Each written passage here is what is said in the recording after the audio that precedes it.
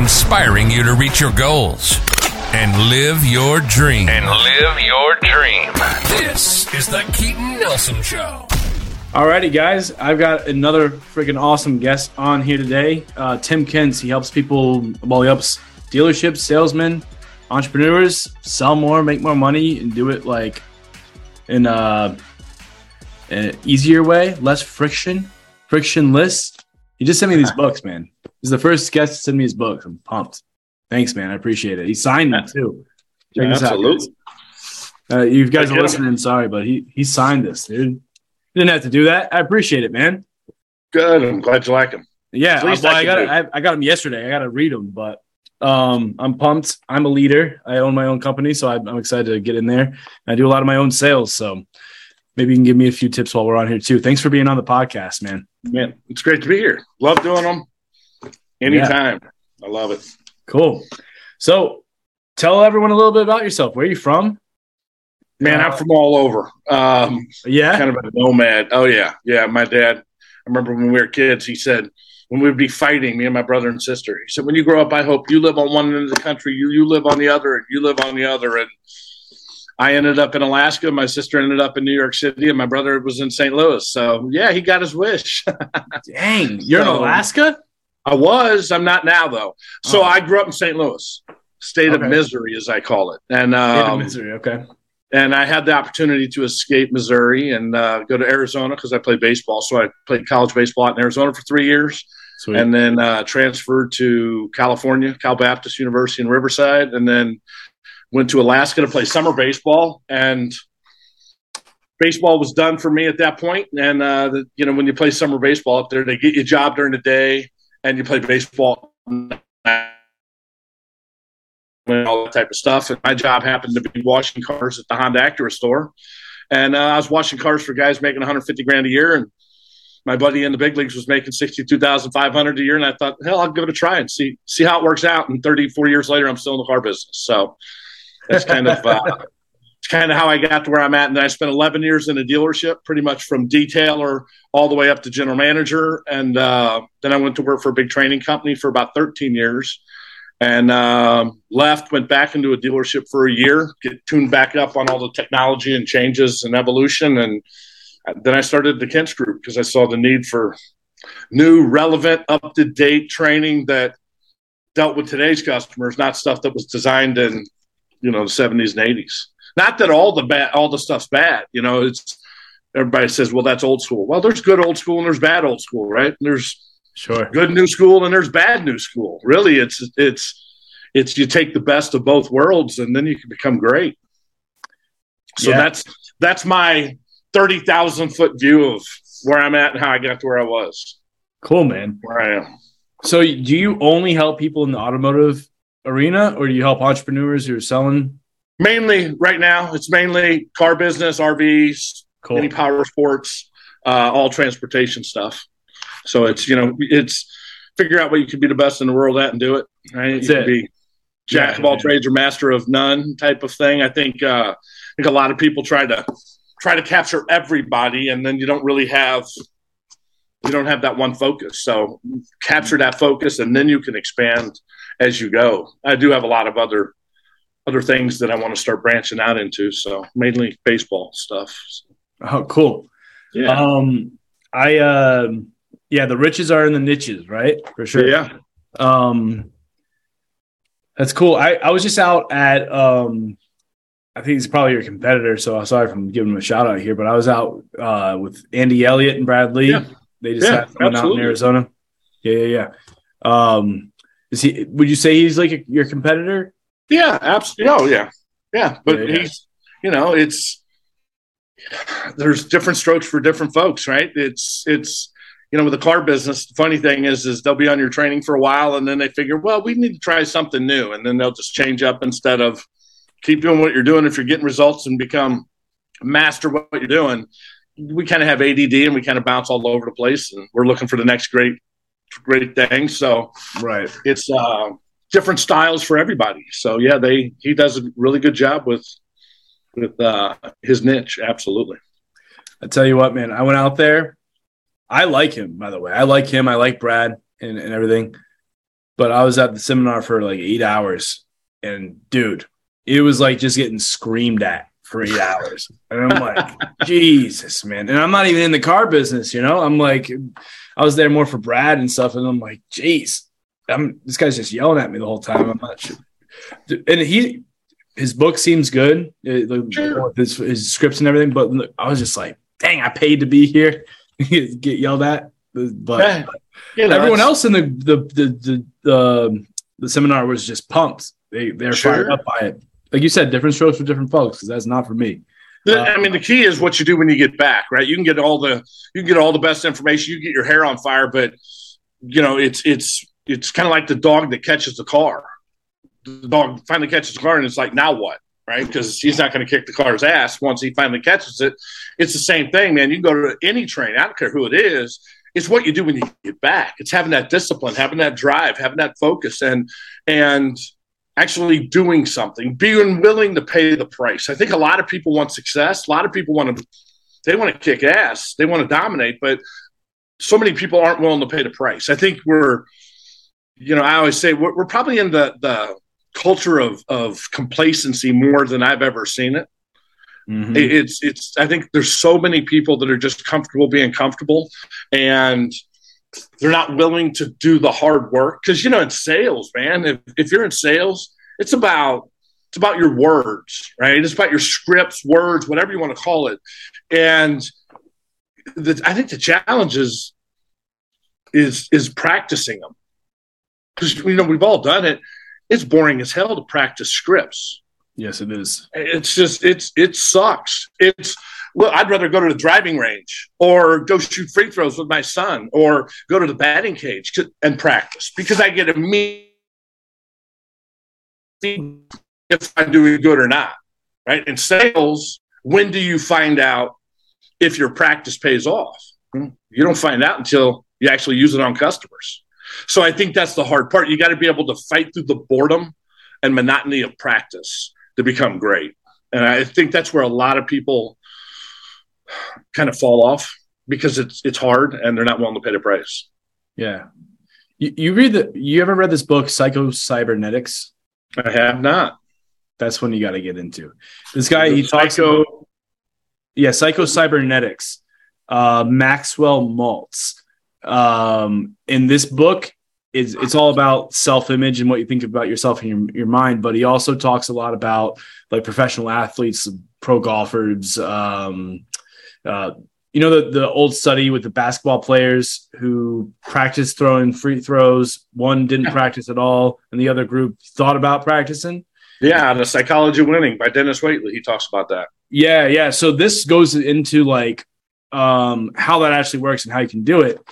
And he talks about salespeople too. And he's like, you can, instead of actually verbally practicing it, you can practice it correctly in your mind and how it's going to go with the potential prospect. Yeah. And that you'll actually get better results by doing that than fumbling over your scripts if you're doing it verbally one-on-one. Yeah. Isn't that interesting? Yeah, I think it's you got to read it, write it, say it, envision it. Everything, it all goes together. It's like you talk about sports. It's so much of sports, right? It's my background was baseball majority, but man, it's everything you do. You tell yourself what you're going to do, and it's all going to be right. And you're envisioning what you're going to do, and it's going to be perfect. It doesn't always come out that way, but man, it's the old saying. Everybody says practice makes perfect. No, practice makes permanent.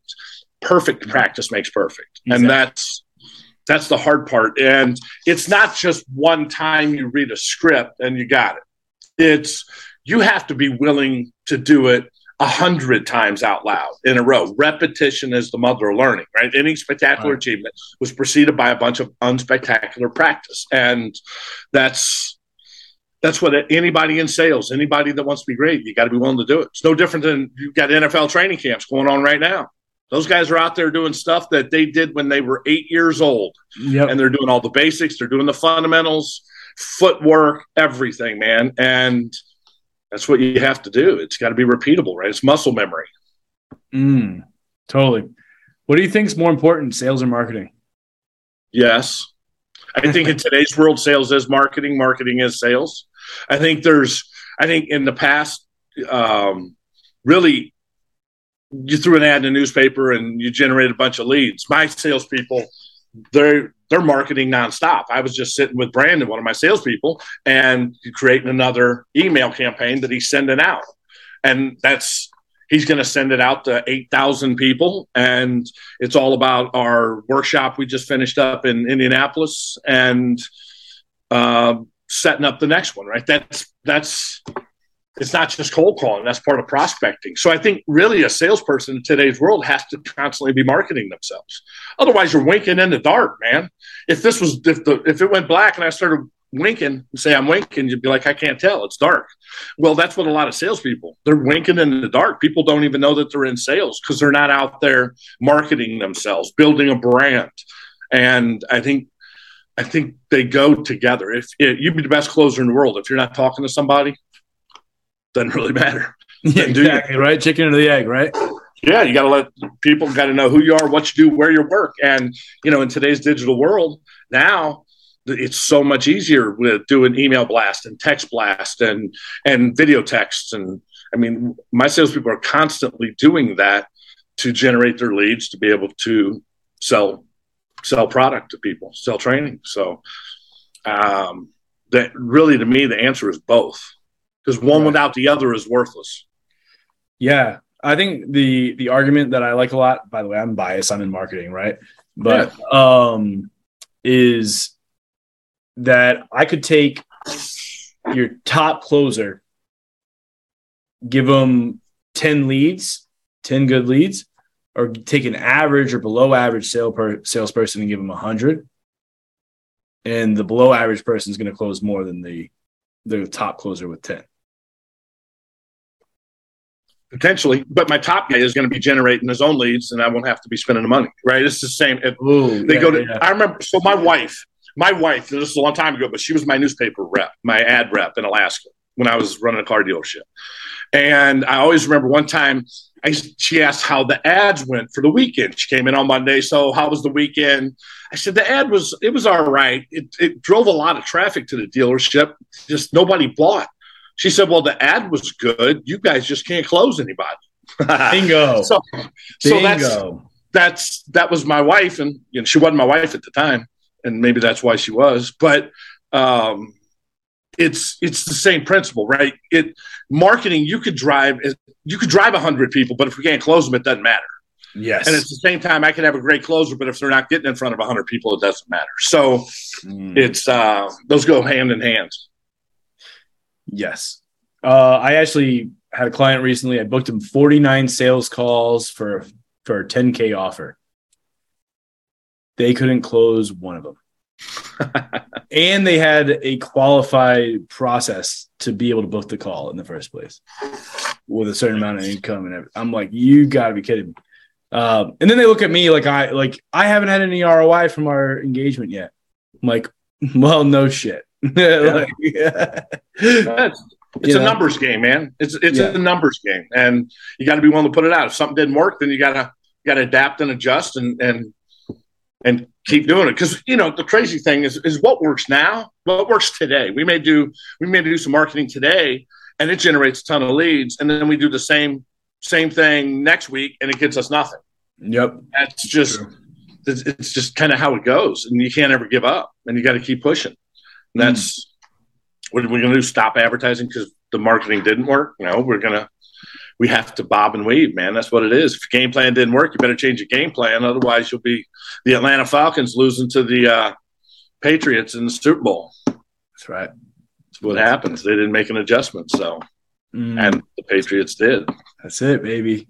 No offense. I'm a Patriots fan, so. All right, so there you go. The Falcons fans all hate my guts right now. I mean, the Patriots fans or Falcons fans hate my guts right now, but it is what it is. It is what it is. That's right. We're finally struggling after all this time, but I want to talk about how many people you have on your sales team. 3 right now. 3 right now. How do you find them? Very slowly. Right now, it's if somebody's not working, it's because they don't want to work, and finding new people is a challenge. It's a lot of Indeed, a lot of social, a lot of word of mouth, a lot of referrals. Okay. That we really work on. What is for everybody, man? Every business owner right now, finding people's your biggest challenge. Yeah. I mean, like, that's my challenge right now. I'm ready to start marketing and scaling my business, and I don't have time in my calendar to take any calls. Yeah. I'm like, I need a salesperson, or I can't even market right now. You know, it's in finding people that are willing to put the time in on the phone, comfortable with being on the phone, not giving up, persistence. And it's a process to teach guys how to handle the phones and how to be good on the phones, right? It's smile and dial, baby. And if you're not comfortable doing it, you're going to go crazy. You know, my salespeople spend about 3-ish hours on the phone a day on average is their phone time. And that's what we shoot for. We always look for that 3-hour time. And that usually gives us the best results. We can usually look at their phone time and their results, and they mirror each other. Yeah. So then are they cold calling? Are they calling leads that have raised their hand? Both. Okay. Both. Yeah. If we have workshops, because I do all my managers and sales workshops at Top Golfs, and we'll do them. We'll find certain towns to do them at, and then they'll blanket the whole town with phone calls and the area, 100-mile radius, with phone calls and emails and texts and videos. That's awesome. And then we'll do some social targeting too. Yeah. So what we'll do is, what I can do is I get booked sales calls. People, they decide to book the call, and I can't even take it. It's like a nightmare over here. But it's a challenge every business has. Exactly. And then, so do you have any tips for someone who, like, let's say it's me, like, what are some things I should be looking for in a salesperson that are like non-negotiable? Non-negotiables. I want somebody that is competitive. Mm-hmm. One thing that we always ask in interviews is, tell me the last time that you were in a competitive situation and how'd you handle it? Okay. And what answer are you looking for? I'm not looking for necessarily the perfect answer, but I'll know when I get the wrong answer. That's what you're looking for. You're looking for the wrong answer. Well, I'm not real competitive. Okay, that'll tell you a lot. Maybe they tell you, well, I guess last time was, I wanted to get a scholarship for marching band, and I had to compete. We had to try out, and every day I would go home, and my mom would make me go down to the basement, and I would have to practice my instrument down there for an hour a day, and she made sure I did it, and I ended up making the team, and I got a scholarship for marching band. Well, okay, what's that tell you? He had to. His mom made him. So he's willing to put the work in, but he needs somebody to stay on top of him to do it. And if you do that, you're going to get success from that person, right? Other people, you're going to find out that they just have no competition. They're not into competition. We're all in this together. We're one big team.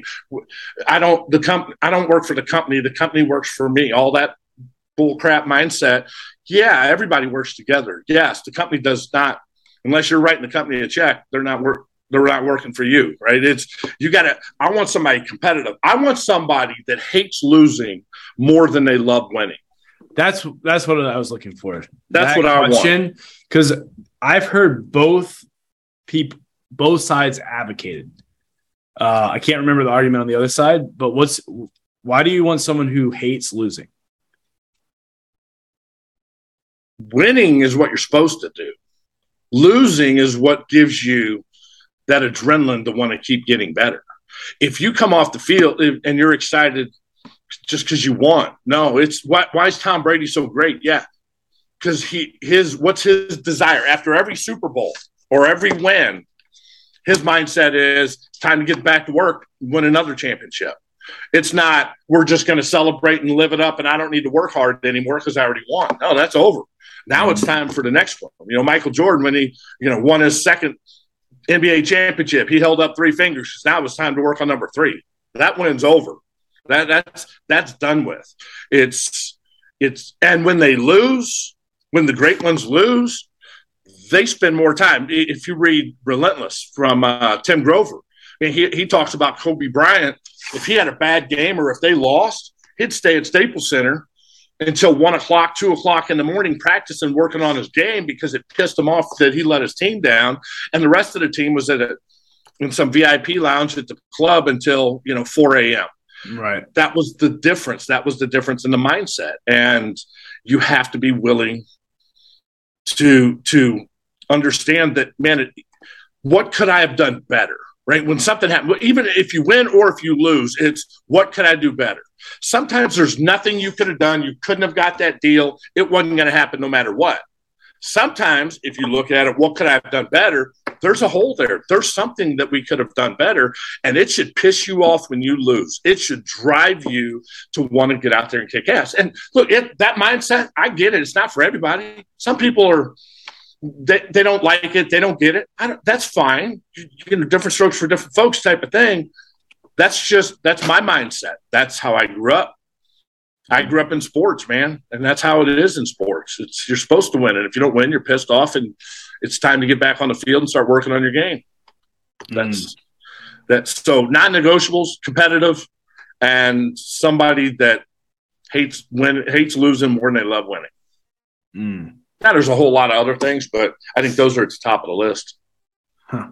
But I think if you ask them the question about competition and competitive situation, you're going to find a lot of that out just with that question. What about pay structure, man? Weekly, very weekly. I'm kidding. I think you should overpay top producers and underpay bottom producers. Yeah, I think too many average people are overpaid and too many top people are underpaid. You want great people, you got to be willing. So it's I'm a huge believer in that. But if you don't perform, you're not going to get anything. Car dealerships, we've had that issue for a long time. The average salespeople make way more money than they should be making. And the top people, since it's kind of a socialistic style pay plan, they don't make near as much as they should be making. Huh. So I'm all about having really good comp structures. I think there's two things when it comes to pay plans, right? You've got pay plans and you got bonus plans, reward plans. I think you pay to compensate, you bonus to motivate. Okay, so everybody has the same pay plan, right? It's X salary, X percentage, whatever it is. We all have that. Now, the way I overpay top people is I bonus to motivate. So as you move up in the numbers, now you're making more. But I think a lot of the problem with a lot of pay plans is they always try to find a pay plan to motivate. That's the mistake. Your pay plans aren't designed to motivate someone. Your pay plans are designed to compensate. Bonus and rewards plans are designed to motivate. And if you can separate those two, you're going to get more out of your entire compensation plan. I like that a lot. Because I've been playing with that, toying with the idea of hiring salespeople. What's it called? A forgivable draw when you let's say I paid someone $500 a week, or if they made more commission, they take whatever's more. You know what I mean? It's basically a guarantee. We have a non-recoverable draw. So it's if I pay you $4,000 a month and you make $5,000 in commission, you make $5,000 for the month. Right. If you made $3,800 in commission, you still get $4,000. So it's a non-recoverable draw. So it's not salary plus commission. What do you find with like your salespeople where like it's little enough to keep them hungry, but enough to keep them fed? You know what I mean? You know what? That draw is going to be whatever it takes to hire the person, right? Everybody's different. That I don't look at them the same. If you have somebody that is really qualified, they come interview with you, and they're used to making $8,000 a month. Let's just say you say, okay, well, to start out with us, we're going to pay you $2,000 guarantee plus commission, non-recoverable draw, $2,000 or $3,000, whatever that number is. Right. But they're used to making $8,000. I think they're going to be, I'd be like, well, you know what? Let me talk to my wife and I'll let you know. You'll never hear from me again. I'll ghost you.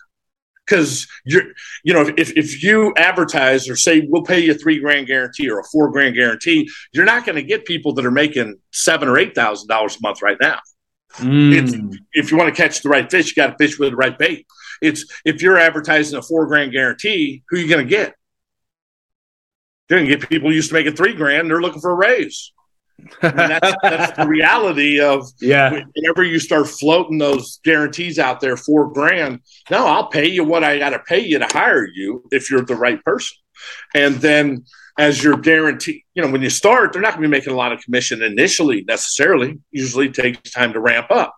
So as your commission over time, if I have a draw, if I have a $4,000 draw, $5,000 non-recoverable draw, well, over time, their commission's coming up. By the time you get 6 months into this, their commission is higher than what that draw ever was. Oh, wait. But they have to have that safety blanket as they're learning. You're just not going to get good people right now. It's hard. I mean, I grew up in the world of you're going to work for commission. If you don't sell anything, you make nothing. Yeah, I mean, that's as a business owner, that's what I want. But yeah, what we want and what we're going to get, we have to be flexible. So it's really, I think the right answer is you pay people what it takes. You pay the right people what it takes to hire them. And then once you hire them, now you got to train them. You got to support them. You got to give them the tools that they need. Otherwise, you're setting them up for failure. Because when you hire somebody, you're hiring them, you're hiring their family, you're hiring everything. We committed to them that we were going to help them get better. And I think it's easy to hire somebody that could be really good, but we just assume they're going to do good. They may have been good at their old job, but they might have had a lot of coaching, right? You got to be willing to spend the time. I always talk about, how do kids spell love? Time. How do you develop your people? How do your people know that you care about them? Time. Spend more time with them. And that's because you're busy, but you got to make the time to do that. So, find the right people, pay them what you got to pay them, and don't settle. Really, I think to hire the right people, you got to start looking at your interview as a firing process, not a hiring process, right? I think in an interview, it's really easy to try to select them instead of trying to reject them. We're looking for all the reasons we should hire somebody. Yes. And in reality, you need to be looking at why you shouldn't hire that person. Fire them before you hire them. And you have to really be careful with, now I just want you to know, we're looking for people that are willing to come to work. You need to put a lot of phone time in. You need to be persistent. I want you to hate losing more than you love winning. You need to really learn our scripts. You have to be comfortable doing email marketing, doing video marketing, doing texting, and you got to be willing to put the time in. How do you feel about that? Well, if they have half a brain in their body, they'll be like, well, I love that. Close the machine. I can work bell to bell. And then they just summary close you. So you have to guard yourself as the interviewer not to load their lips, not to tell them what you're looking for. Because we've all hired somebody that we looked up 2 months into it and said, what the hell happened to this person? They're nothing like they were in the interview. Yeah. Because you told them exactly what they needed to tell you to hire them. So. And my hand's up on that. I'm guilty of that. So I'm really bad. I let my VP do all the interviews. I know my weakness. I think I'm like that too. I mean, I'm looking for all the reasons to hire someone. You know what I mean? Yeah. For sure. Yeah, and it's good to look at that side, but I also need to look at, okay, what could go wrong with this person? Yes. And then once you start looking at it, you'll do a better job in hiring. And then you got to be willing to pay the good people. That's right. Cool, man. I want to somewhat. We could go on for a million, questions as far as this goes. But I always ask a few questions at the end. I ask every single guest, and I'd love to do this. First one's easy. What's one book everyone should read?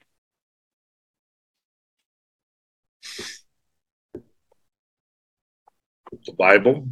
Okay. Yeah. And then I'm a big believer, if you're in sales and competitive psychology of winning, Dennis Waitley. It's really easy to read. And it's a good start to get your mind right on what it takes to be successful in anything in life. There's a ton of great, and they should read Frictionless and they should read Fearless. Got to put those up. Got it. And then I do this whenever someone's got a book on my podcast. Guys, if you want to send me a DM for the first, I don't know, I'll say the first 50 people who send me a DM, I'll buy the book. You just give me your address, I'll send it out to you. You got it on Amazon? We actually sold out of Fearless on Amazon. We're getting ready to ship them 500 more books. I was just talking with my assistant about that, which is a good problem. And but you can go to kintzgroup.com, our shop. We have them on there because we have about 1,500 of them here at the office. We're getting ready to ship off 500 of them. And then Frictionless, the closing and negotiating with purpose, that is on Amazon, or you can go to the Kintz Group shop also. Sweet. It'll probably be in stock by the time this thing drops, hopefully. Either way, I'll get taken care of. And then how about this? You said the Bible. What book in the Bible does everyone need to read? Proverbs. It's a good start. Yeah, it's a good start. Yeah. Yeah. That's the one that everyone says when I asked that question, because they said the Bible. It's a good start. For sure. So what's the biggest regret you have in your life? Man, I don't have a lot of regrets. I'm just glad there was no video phones when I was in college. Man, it's a good question.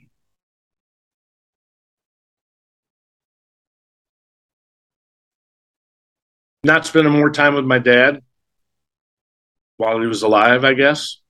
Yeah. Especially now I have kids.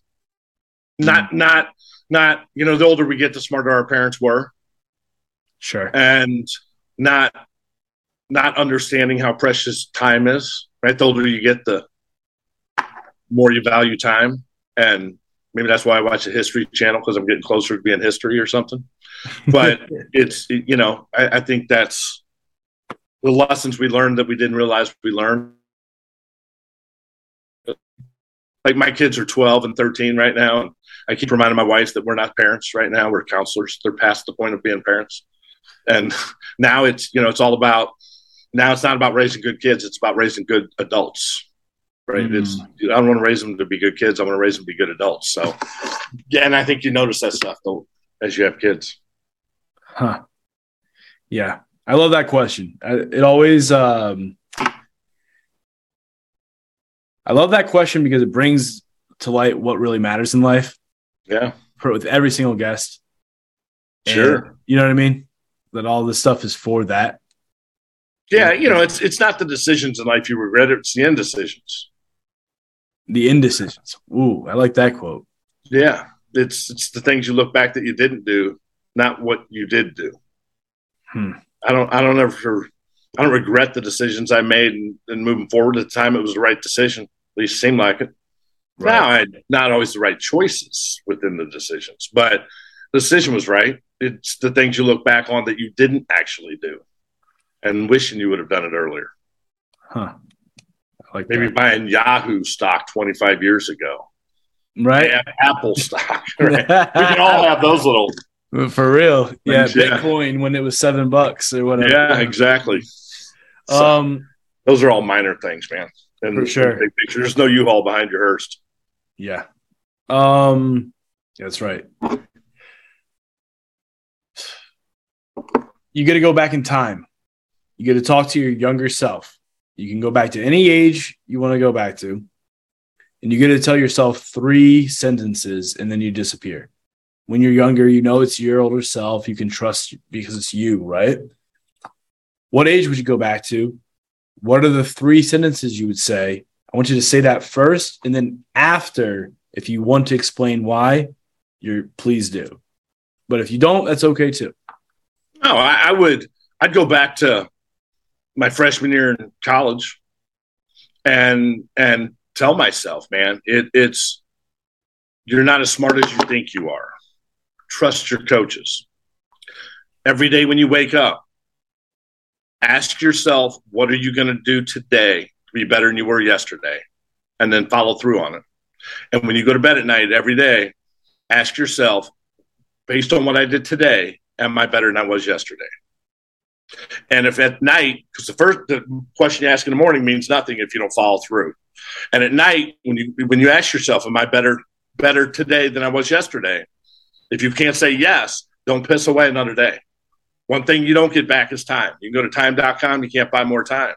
And I would have challenged myself to push. I had tons of potential, insane potential in baseball.